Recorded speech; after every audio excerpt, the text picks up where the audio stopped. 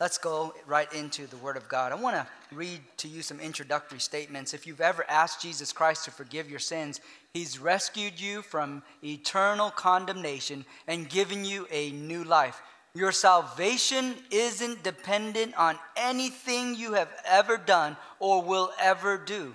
Rather, it's God's gift to you, secured by Christ's death and resurrection. This is the gospel. The good news of happiness, Isaiah 52, verse 7 says. And I love what Luke 2:10 says, the good news of great joy. Matthew 13:44 says this, the kingdom of heaven is like a treasure hidden in a field which a man found and covered it up. Then in his great joy, he goes and sells all that he has and he buys that field. That moment in that story, what's interesting, if you read Matthew chapter number 13, there are several different parables within Matthew 13. However, this particular parable, there was only one verse for this entire parable. And I was just amazed at the hidden truth that is found within this scripture. I want you to imagine with me now. Now, I grew up in Los Angeles, California, in Long Beach, California. And so I'm a city boy just because of how I grew up most of my life. Then I moved up to college to the Bay Area nearby San Francisco, a town called Santa Clara, San Jose, in that area. And I was there for a few years. And then God moved us from California. I was getting married and I was starting my first full-time pastorate and in Hot Springs, Arkansas, so that I can drive the Asian population up by one. And there I was, and God allowed us to serve there for 10 years, and I fell in love with natural beauty. Arkansas is known as the natural state. Mountains, the Ozarks, and hot springs has lots of natural hot springs water. And so I was sort of like the city boy who never really grew up in the country in any sort or had the opportunity to camping for me was roughing it at, some hotel as long as without certain pleasures of life. I mean, it was just not the same for me, but I've always enjoyed the concept. And then moving to Arkansas, I really just had a love for the outdoor living and the farm and all that. Don't get me wrong, I still love my comfortable bed and all that stuff, okay? But it gave me a greater appreciation, and I fell in love, and I just had this heart's desire. I just thought to myself, Nancy, it'd be cool if I had 5 acres somewhere. And I lived on a farm, and give me some goats and some chickens. Now, you ask me what I would do with it, I have no idea. I just want goats and chickens, Sanjun. That's all I want.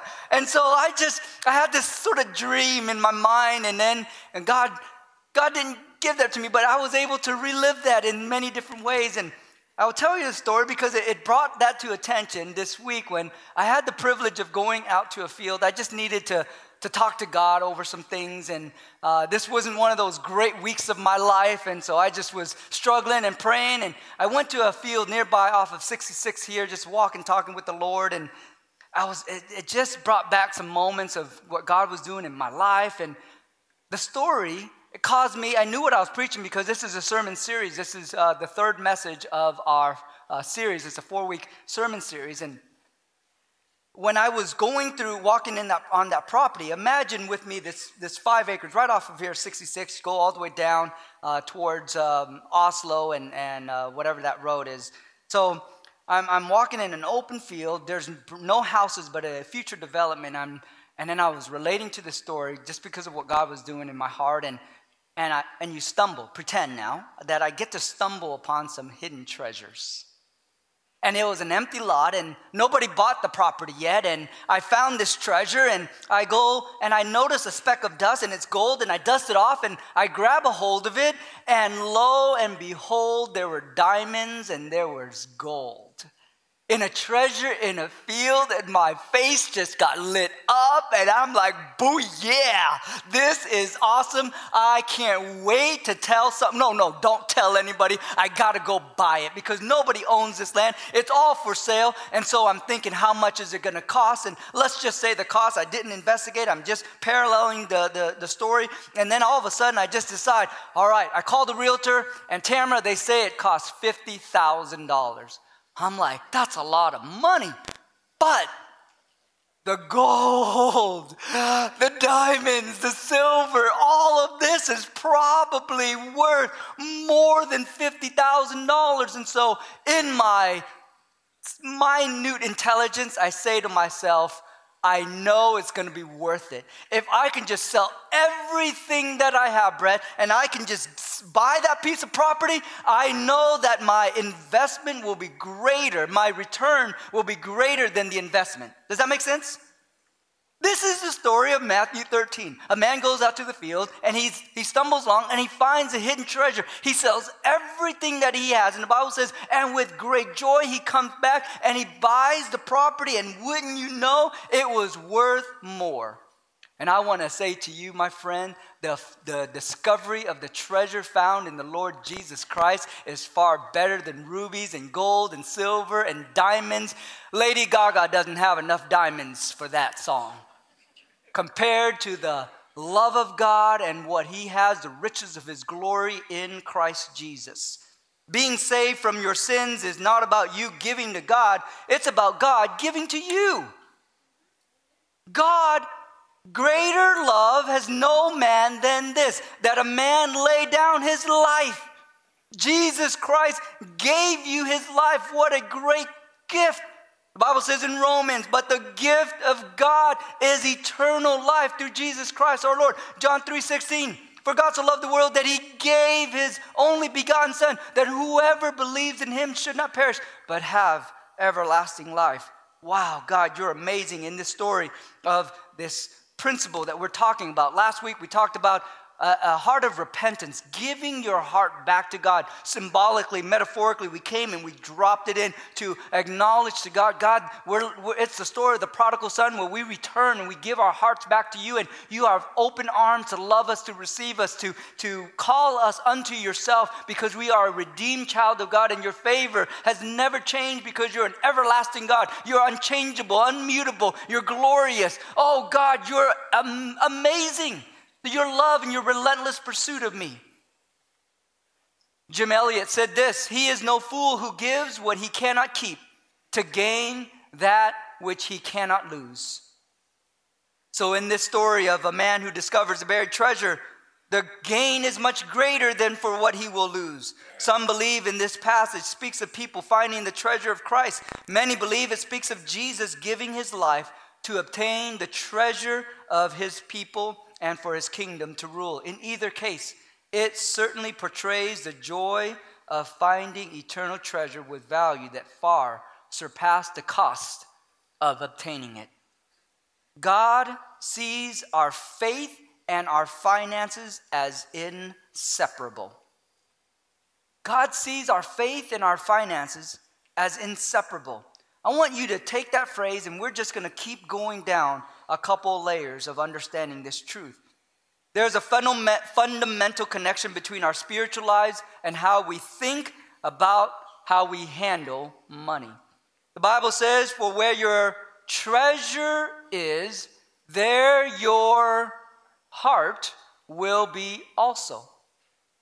See, there's a correlation, there's a direct connection between the spiritual realm and our finances. God ties it in. For where your treasure is, there will your heart be also. When I introduced this message series a couple of weeks ago, I said to put your right hand over your heart. But for some of you, you cannot put it here. You have to put it here. Because your wallet and your pocketbook or your purse, you're holding onto, that is where your heart really is.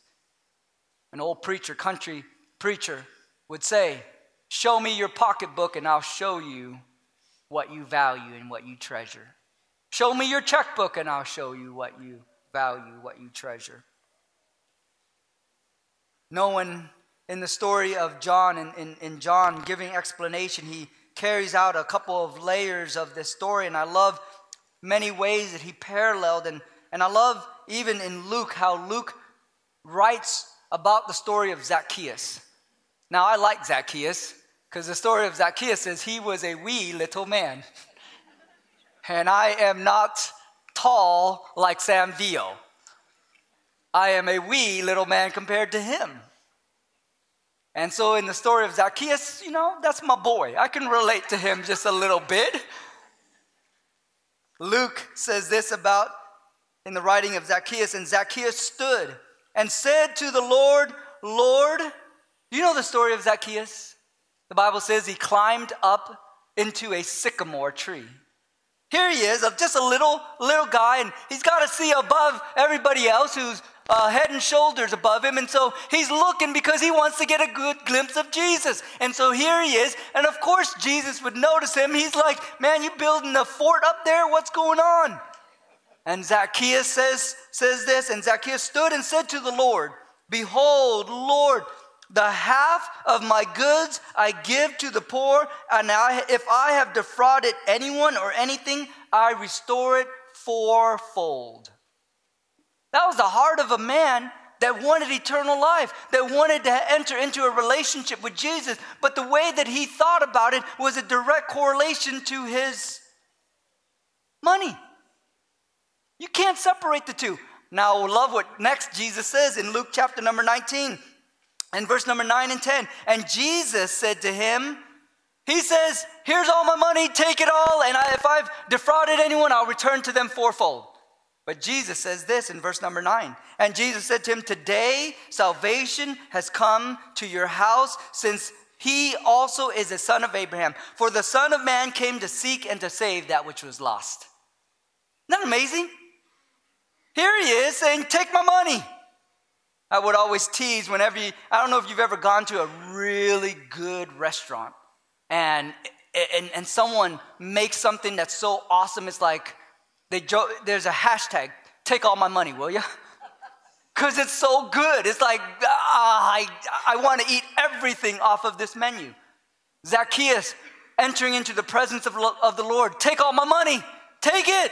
And if I've defrauded anyone, I'll return it to them fourfold. And Jesus says, you have a repentant heart. That was what last week was all about. It was a heart of repentance and recognizing that in the presence of God, God doesn't really want your money. It wasn't about the money.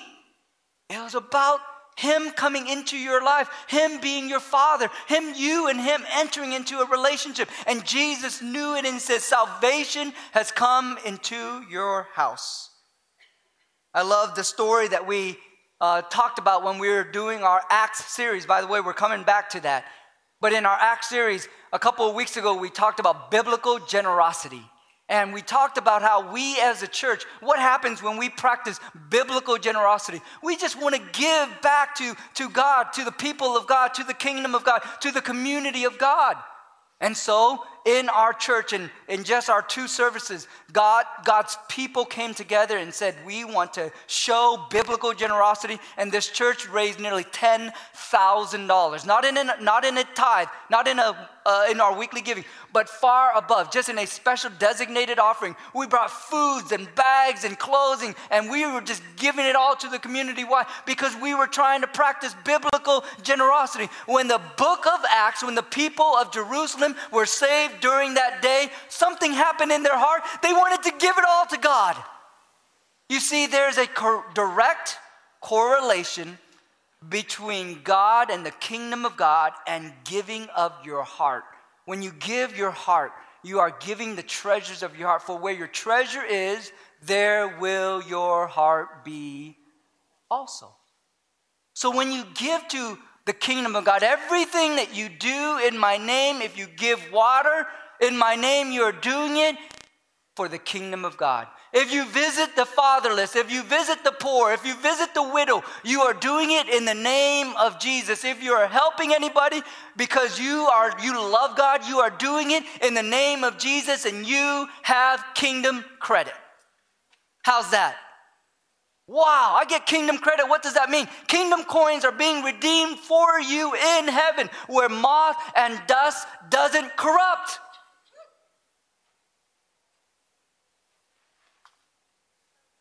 We see that in the book of Ephesus, the same thing was happening. In the book of Acts, the Ephesians, there was these Ephesian occultists. They got saved, they were practicing the occult and different religion and twisting up the gospel. And so when they had a library, a slew of books. when they got saved in Acts 19, they burned all of their books that were, according to scholars, worth millions in our equivalency. You see, when you have a heart of repentance, the value of the treasures of earth pales into comparison of the value of the kingdom of heaven. In stark contrast, we notice the widow. It's not about millions. It's not even about thousands. It's not even about being a millionaire, billionaire, thousandaire, or even hundredaire. In Matthew 12:44, the poor widow gave 2 mites, 2 coins.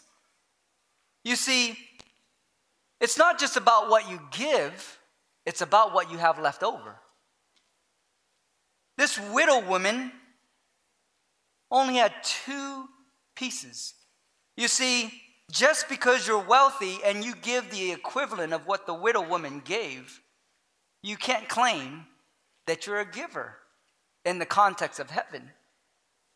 Because Jesus rebuked the publicans and those that were watching, and he rebuked them. He says, this woman has given out of the poverty of her abilities. She didn't have anything, but yet this was greater than. So if you are wealthy, if you will, in heaven's or on earth's record, just because you give $100 and someone else gives $100 that wasn't of the same value, that meant more in the kingdom of God than in your currency. God says it's a matter of the heart. A matter of the heart. And so this woman who gave all she has, the greatest, in stark contrast, Jesus spoke of a rich man who spent all of his wealth on himself. He planned to store up for early retirement and easy living, and God called this man a fool. The greatest indictment against him is the proof was in his spiritual condition. He was rich in himself, but he was not rich in the Lord. How so? Well, was it not the Lord Jesus Christ who tested him, who came in Matthew chapter 19 to this rich young ruler? And he says, the rich young ruler says to him, Master, good master, what must I do? Amen to that, baby. He says, Master, what must I do to inherit eternal life? Jesus knew, and the Bible says that within this context, Jesus went straight to his heart. Don't placate me. I know your heart. He knows the heart. He wasn't asking a general question like, Lord, tell me, philosophize with me a moment. How can I inherit eternal life? Jesus went straight for the heart. That's why in this series it's called Heart Habits, because we're going straight to your heart. For where your treasure is, there will your heart be also. So Jesus says to this rich young ruler, he says, sell all that you have and give your goods to feed the poor. I can't do that. I'm about to go into a seizure. Jesus knew at the core of his heart that was not what he really meant. What he meant was a different answer, and Jesus answered the core of his heart. In this story of this rich young ruler, Jesus knew that the man could not follow Jesus until he dethroned the idol of his heart. Do you remember what we said last week? That if mammon has your heart, an idol, if you think about money more than you think about God, you might be infected by the spirit of mammon, and there might be a stronghold in your life. Remember that? The boy, the son, was thinking so much about money and his inheritance, he just couldn't wait to receive the money from the father. Finally, he demanded of it and went away into a far country. And the Bible says he came to himself after he spent all that he had in riotous living and lived among the pigs. And then he thought to himself, I gotta go back to my father. I love this story because there's another scripture that ties into it. It says, to return to your first love. Return back to the Father, who is going to welcome you with open arms. And then remember, you already took the blessing. You already took the inheritance. But what happened to the Father, to the Son? He said, go kill the fatted calf. Here's my ring. Go put a ring on it. Beyonce, hey, here's this. Here's a robe. Here's everything else. Throw a party because my son has come home. My son, give me your heart. Proverbs 12:23 that we read. It's all about the heart. It's all about the heart. That's why this is a heart habit. How is your heart? Back to the story of the hidden treasure. I want to pity this man a little bit, but I don't, because he was very wise. He went and he recognized that the value, the expense, the investment, the investment of that land, the greater return was going to be achieved. But yet here we are in Christian living, when God says that I will give you life, I will give you eternal life, and I will give you life more abundantly, and we will not trade that in with God. We constantly hold back from God. Give, and it shall be given unto you. Good measure, pressed down, running over, will men give unto your bosom. Give, and it shall be given unto you. He that waters himself also will be watered. You reap what you sow. If I sow one apple seed, am I going to get one apple? I am going to get a tree. You see, when you invest into the kingdom of God, God has given us, the Bible says, the earth is the Lord's and the fullness thereof, the world and they that dwell therein. Imagine all of these things that God has now given to me. We'll just pretend that there are 10 of these. And so, of all of this that God has given me the privilege of stewarding. Can everyone say steward? The earth is the Lord's and everything is God's. This belongs to God. And God, Steve says this, according to the principles of Scripture, that He's not asking me for all of it. Who's given it to me? God. But He's not asking for all. He's only asking for a portion, a tenth. Another word that's used throughout the Bible is the word tithe. It's a principle of the tenth. Just one of these.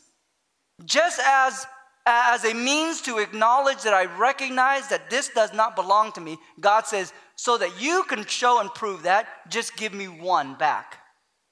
I can't even imagine that. I have the better end of the deal. This doesn't even belong to me, Javon. And then all of a sudden, God says, here, I'm going to let you keep 90 and just give me 10. What? That's cray-cray. God is amazing, but yet that's in the goodness of God. He's literally only asking for one in exchange. So in the principle of the tithe, He's only asking for one. What a way to just honor God in obedience. To just say, well, if that's all you ask, God. Now in Scripture, throughout Scripture, God wants us to give out of a joyful heart, not out of a grudge like, oh, I don't want to, all right, 10%, it's law. No, give out of a heart of gratitude. The Bible tells us that we should give joyfully to the Lord. And I want you to notice in Matthew 13 what this man did, because this is an interesting part that we talk about, joyful giving, but listen to the words of this man. In Matthew 13, verse 44, the kingdom of heaven is like a hidden treasure in a field, which a man found, and then he covered it up. I love these next few words. Watch this now. Then in his joy. Oh my goodness, these treasures that he found over here laying in this field, they were far surpassing to the glory of God. So he's like, this is okay because the investment that I'm going to make is going to yield a greater dividend. That's why God tells you, He says, I urge you, I test you, I ask you to prove me, Malachi 3, verse 10 says, prove me therewith, saith the Lord of hosts, that if there, I will not show you. God wants to show you that He wants to bless you as you give into the kingdom of God and honor and recognize that He just wants just one. How many nails? Just one. just one nail. God just wants one, a tenth, a portion, to signify that you recognize that everything belongs to him. So this man gave joyfully. He gave joyfully. You and I can give joyfully as we recognize that none of this belongs to us to begin with. If we miss out on the phrase joy, we miss everything within this context of Scripture. The man wasn't exchanging a lesser treasure for greater treasures out of a dutiful drudgery, but out of joyful exhilaration. He was excited because he knew, oh man, I got to cover this up because this is unbelievable. This is amazing. Now I got to do everything I can so that I can buy this piece of property. I was telling you about my week. Not one of the greatest weeks in my life. Several days in a row, I wanted to #punch the devil in the face. And I just had to talk to God and just had to walk in that field and just let him minister to me. And I cried out to the Lord, and God had to arrest me many times of this week, of just recognizing that I have a calling to just live for God, just like you and I do. That's not my calling only. That's God, your calling as well. But I had another calling after my salvation. I was saved at the age of 10, came to know the Lord in Southern California. Privileged to receive the gospel in my home. My brother heard the same gospel, rejected it. I accepted it, and now I'm a preacher. Been serving in ministry now for full-time pastoral ministry for 18 years. Love every moment of it.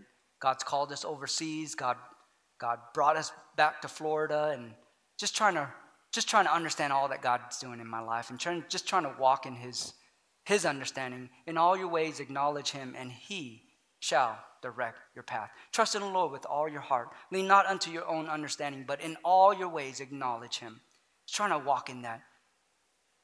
God took me to a passage in the Gospels where everything around the disciples were chaotic. Winds and storms, trials and tribulation, but yet Jesus was at peace in the midst of that storm.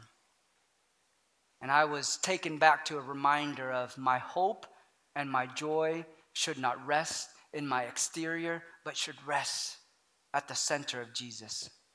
I love the song, Jesus be the center of it all. This is my center. Humanly speaking, this is my cross. At the center of that is my heart. Here's my heart, God. And you are the owner of my heart. I have given my heart to you. I have given my life to you. I'm going to walk in your goodness and your expectation. I know the plans you have for me. Plans to prosper me and not to fail me, not to harm me, not to hurt me. So I was reminded as I had to rebuke the devil who tried to place hurt and blame and accusations in my own heart and just wrestling with that. But I bet I'm not alone this week, am I? Where's your heart? Because in a church our size, I bet you've had those days and those struggles. I hope you didn't mind me being real with you. Is that okay that we're real at church?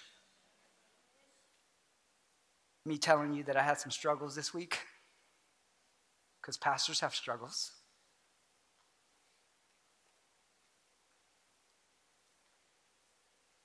I had to be reminded as I was bringing this message, standing in a field, that I don't live for the temporal. I live for the eternal, which means I live for the King of Kings, the Lord of Lords, the Alpha, the Omega, and I am at his beck and will to do as he moves and plans according to his divine purpose. Where's your heart? It's a matter of the heart. In this parable, Jesus is appealing to what we do value. We value temporal, earthly treasures. In order to make an analogy about what we should value, which is eternal, heavenly treasures. We should think on the treasure of the hidden field in Matthew 13 as representing the true and lasting treasures we find in Jesus, the gospel and God's eternal kingdom. Any earthly treasure we part with to obtain the far greater treasure is well worth the exchange. Matthew 6:19 tells us this: lay not up for yourselves treasures on earth, where moth and rust destroys and where thieves break in and steal. And then he tells us, here's what you need to do: but lay up for yourselves treasures in heaven, where neither moth and rust destroys and where thieves do not break in and steal. Then he says in verse 21, for where your treasure is, there will your heart be also.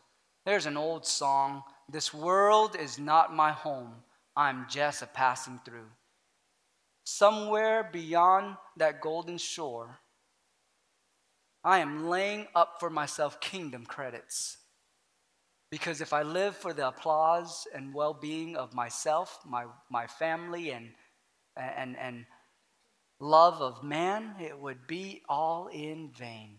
But if I do that in the name of Jesus, God says that I have eternal rewards awaiting for me. So can you ask where you're laying yourselves treasures? Is it on earth, or is it in heaven? It continues to say this, which is amazing. It may not be on your scripture screen there, but it's Matthew 6, verse 19, all the way down. I just finished verse 21. Verse 22 says, the eye is the lamp of the body. So if your eye is healthy, your whole body will be full of light. God taught me it's about your perspective, your vision. What do you see? You see, if your eye has been damaged and hurt and you have no vision, you will not see correctly. And if your spiritual eye has been damaged, you will not see correctly. That was a spiritual application that God taught me in this scripture, almost in contrast to what he was trying to teach me just about hidden treasures. So then it continues to say this: if your eye is unhealthy, that means if you have the wrong perspective, your whole body is going to be infected. But if your eye is bad, your whole body will be full of darkness. So that means if you're seeing with the wrong perspective, if you're leading your family with the wrong perspective, husbands, if you're leading your wives and your children with the wrong perspective, leaders in your businesses, in your homes, in the church, if you're leading with the wrong perspective, you are doing damage because your eyes are bad. Get the right perspective. If then the light is in you is darkness, how great is the darkness? Verse 24, watch this now. No one can serve two masters, for he will either hate the one and love the other. Remember what I said last week? You cannot serve God and mammon, money. If your perspective is on earthly things and your eye is not on heavenly things, then you are being infected with the spirit of mammon. You will either love the one or hate the other. You will be devoted to the one and despise the other. You cannot serve God and mammon, money. Here's what Jesus warns us. Jesus warns us not to store up treasure on earth. It's not because wealth might be lost. It's because wealth will always be lost. Either it leaves us while we live, or it leaves us when we die. No exceptions. No exceptions. When you die, you can bury all the treasure with you in your casket you want, but it is only going to stay here on earth. So you've got to evaluate that and check your spirit and say, where am I giving kingdom rewards and credit? Civil War time, during a period of the Confederate and the U.S. currency during the Civil War, if you had Confederate money afterwards, if you did not exchange it beforehand, afterwards, it was of zero value. Can I go ahead and give you a warning? The currency that you're living for is not going to be worth anything. This world is not my home. I'm just a passing through. the little, minute lifespan. The Bible says that the average lifespan is 70 years. That pales in comparison, in contrast, with all of eternity. When you are going to be in heaven with streets of gold, holler at your boy, my streets are made out of gold. When the gates are going to be made of pearl, when the sea is sparkling like a diamond, crystals, when the glory of the Lord, you don't even need the sun, the S-U-N, because the glory of the S-O-N is going to shine it all. Oh, you're going to remember, man, how come I was living for the temporal? I love scripture. It says that in one version it says, in my Father's house are many mansions. I finally get to have a mansion. I love another translation. It says, in my Father's house are many rooms. Either way, I get to be with Jesus for all of eternity. All of eternity. Jesus functions here as the foremost. I love this. Jesus is offering an eternal investment advice, the greatest financial advisor. If you have a 401k, 401b, 403b, 562-772-538, that's just my phone number, sorry. Whatever it is, whatever you have, listen to Jesus for a moment. Jesus is offering us wealth management advice. Lay up for yourselves treasures in heaven. Go ahead and store it up. Jesus functions as the foremost market timer. He instructs us to transfer our funds from a fallen earth, which is ready to take a permanent dive anyways. Walls, no walls. Government shutdown, no government shutdown. Wars and rumors of wars. I mean, China, Russia, the Middle East, Iran, North Korea, Venezuela. I can just start spinning. That's why God says, don't think about the temporal so much. Lay up for yourselves treasures in heaven, which is insured by God and soon to replace Earth's economy forever. Forever. Jesus not only makes an appeal of the heart, he also appeals our head. See, our heart says, this is what I love, so he goes right to the heart. But he tells our head to make common sense. This is not your home. You should be living for the eternal. Seek ye first. Matthew 6:33. Seek first the kingdom of God and his righteousness, and all these things will be added unto you. Listen to this now. You can't take it with you, so you might as well send it on ahead.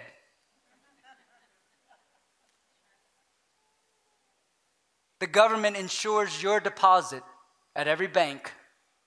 FDIC, Federal Deposit Insurance Corporation. That's Earth version, the federal government's version of insurance. That's on earth. But may I tell you, you have another FDIC when you insure and when you invest in the kingdom of heaven. It's called the Father's deposit of insurance. And he guarantees that for all of eternity. God sees our faith and our finances as inseparable. So, in conclusion, where's your heart? Where is it? For where your treasure is, there will your heart be also. Learn to give back to the kingdom of heaven, and you will see life change happen before you as he takes your heart of stone and he makes it a heart of flesh. We're going to sing a song together. If you do not know the Lord Jesus Christ as your personal Savior, we have altar workers, prayer partners that will be willing to pray with you so that you can enter into that relationship with Jesus Christ today. You can give your heart to Jesus Christ today. He will come and live and rule and reign in your heart today. If you've never asked him for the forgiveness of your sins, today is the day of salvation. If you're a believer today and you need to do business with God, on your right over here. Do business with God as he leads you.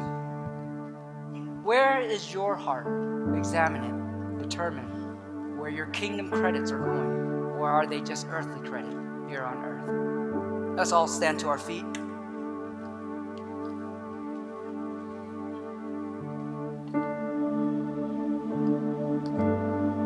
Church, this time is to respond. It's to respond to what the Lord's been saying and doing. It's a time to allow the Holy Spirit to seal it. To seal it. But listen to the Spirit and respond to the Spirit as we worship together.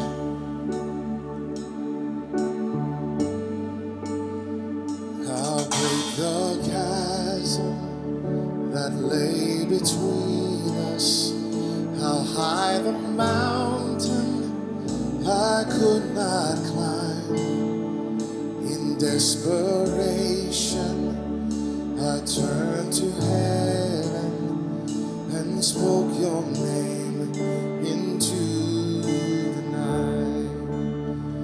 Then through the darkness, your loving kindness tore through the shadows of my soul. The work is finished, the end is written. Jesus Christ, my living hope. Who could imagine so great a mercy? What heart could fathom such boundless grace? The God of ages stepped down from glory to wear my sin and wear my shame. The cross has spoken, I am forgiven. The King of Kings calls me his own. Beautiful Savior, I'm yours forever. Jesus Christ, my living hope. Hallelujah, praise the one who set me free. Hallelujah, death has lost its grip on me. You have broken every chain. There's salvation in your name, Jesus Christ, my living hope. Then came the morning that sealed the promise. Your buried body began to breathe. Out of the silence, the roaring lion declared the grave has no claim on me.